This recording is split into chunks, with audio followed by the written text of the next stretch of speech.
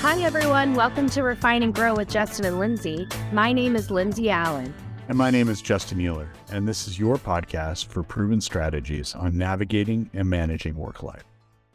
Hello, folks. We have a guest I'm really excited about today, a woman with whom both Lindsay and I have worked with extensively over the years. We've all kind of grown up together. We were heavily-faced teenagers in the consulting careers, now are moderately capable adults. Sinead probably being the more capable of the three of us. But today's guest is Sinead Strayer. Sinead hails originally from Ohio and has a BS in psychology from the University of Dayton and a Master of Organization Development from Bowling Green State. She has 20 plus years of work experience and specializes in organizational design, operational effectiveness, and change management. She has experience in management consulting and big tech industry, working with and for companies such as Hitachi, Boeing, and Microsoft. She resides in Chicago with her husband and 3 children and spent the last several years working for the Seattle-based consulting firm 71 and Change as a change and operations manager. Sinead is currently on a work sabbatical and enjoying more time with her family. Sinead is one of the craziest people I've met because at one point she was commuting from Bellingham, Washington, all the way to Redmond, Washington on nearly a daily basis. So that's how committed she is both to her family and her craft. So with that, we welcome you, Sinead. Thanks for coming on. Thank you, Justin and Lindsay. I'm so happy to be here. I am very excited to ask you this question, Sinead. You've got a lot of stories from your career, but what is one of the best pieces of advice that you received throughout that 20 plus year career? Yeah, this was a good question. And I have to admit, preparing for our conversation today, I did some crowdsourcing and I learned a lot about people's number one bits of advice that they've gotten. But even hearing everyone's input that they gave me, I still went back to this one example. And so if I could describe it in a story, that would be fantastic. I was working with this leader many, many years ago, and we were in the middle of a semi-crisis. You know, we were having an issue with the work that we were doing. And so this leader and I were in a room, huddled for a while, trying to come up with a solution to this issue.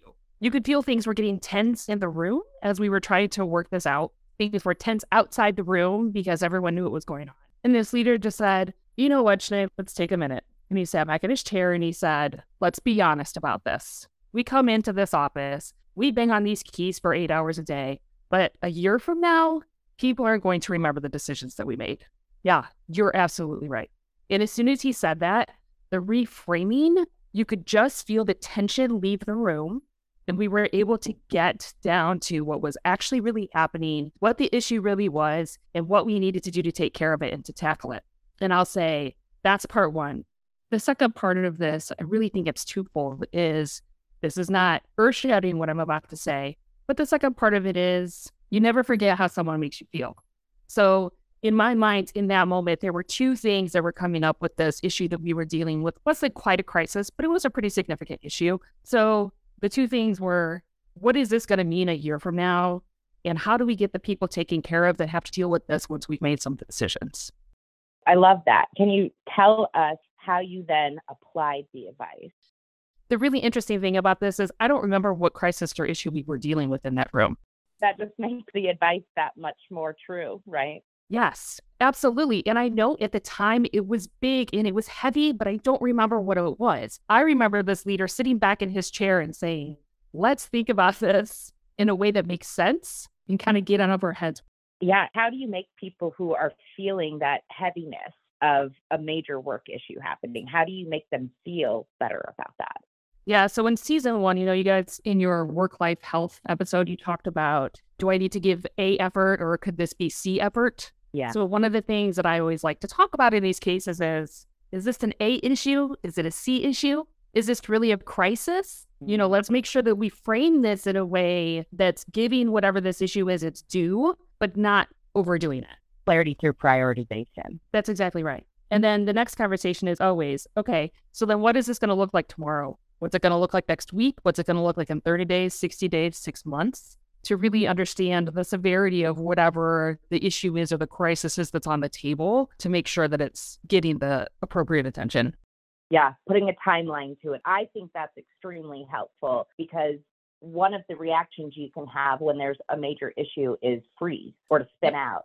feel like you're doing a lot and not making progress. So to go, what are the milestones and the timeline against that milestone focuses you to understand what your next step is. And then you slowly come out of that spin that you've wrapped yourself in. Yep, that's right. And that's what's happening in the room. And then outside the room is how to get your people ready. How do you calm their nerves and their fears?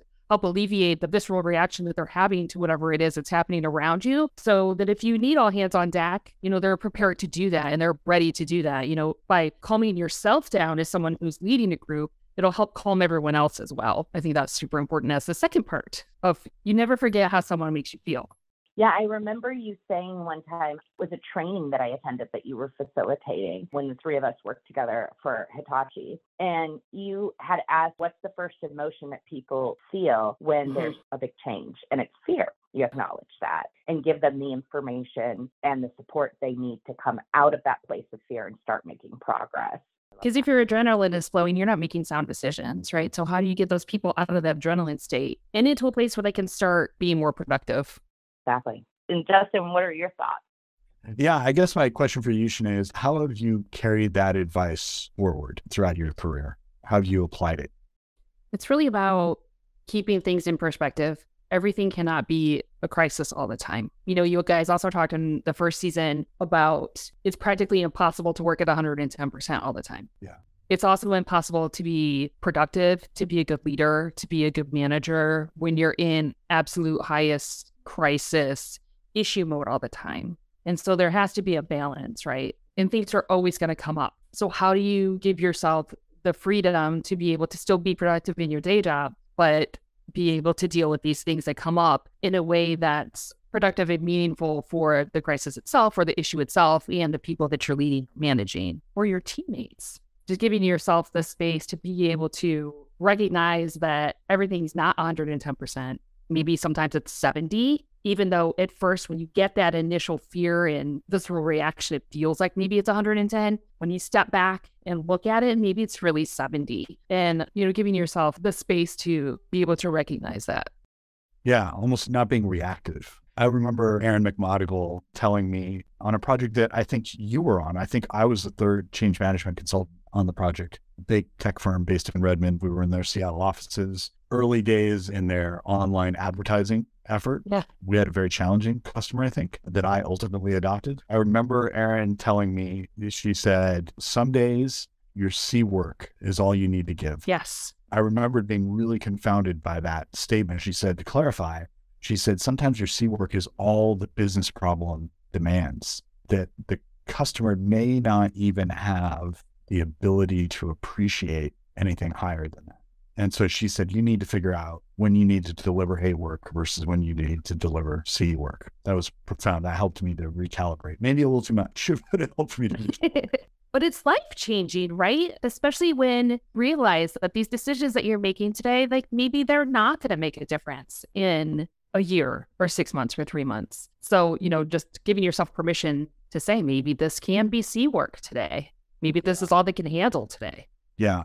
On the flip side, though, if no one's going to remember this decision in 6 months, how do you avoid becoming cynical a bit about your work actually mattering?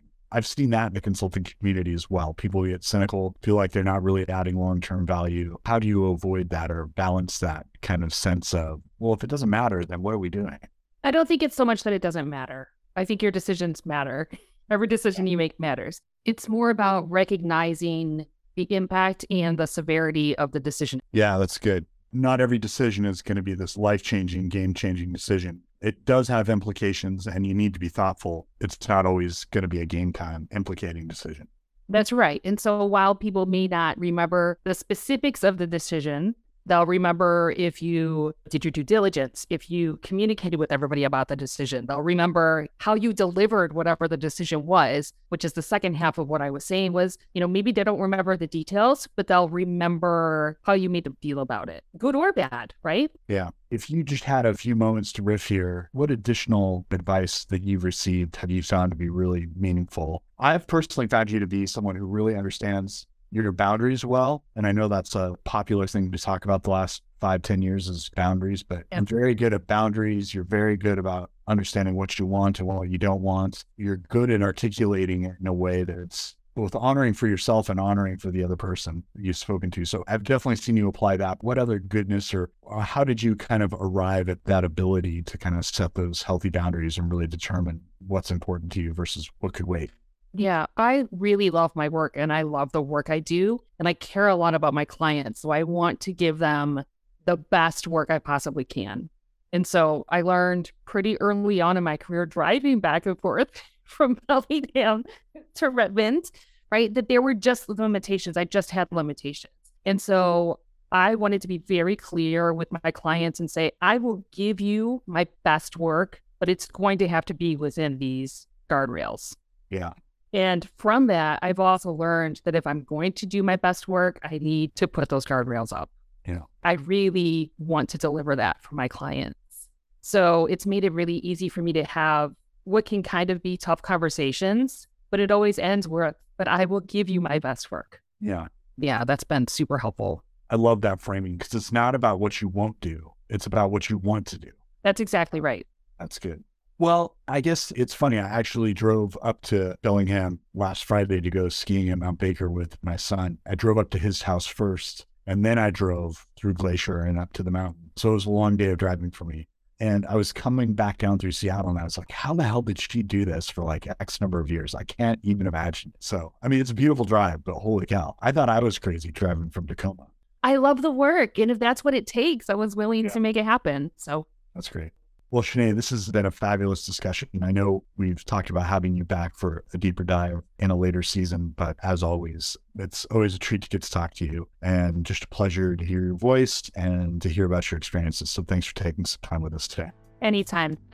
That's it for today's episode. To access more information about the upcoming books of Refine and Grow, Lessons Learned on Navigating the Business World, or find additional resources, head out to our website at refineandgrow.com. And tune in next week for an all-new episode. Thanks for listening.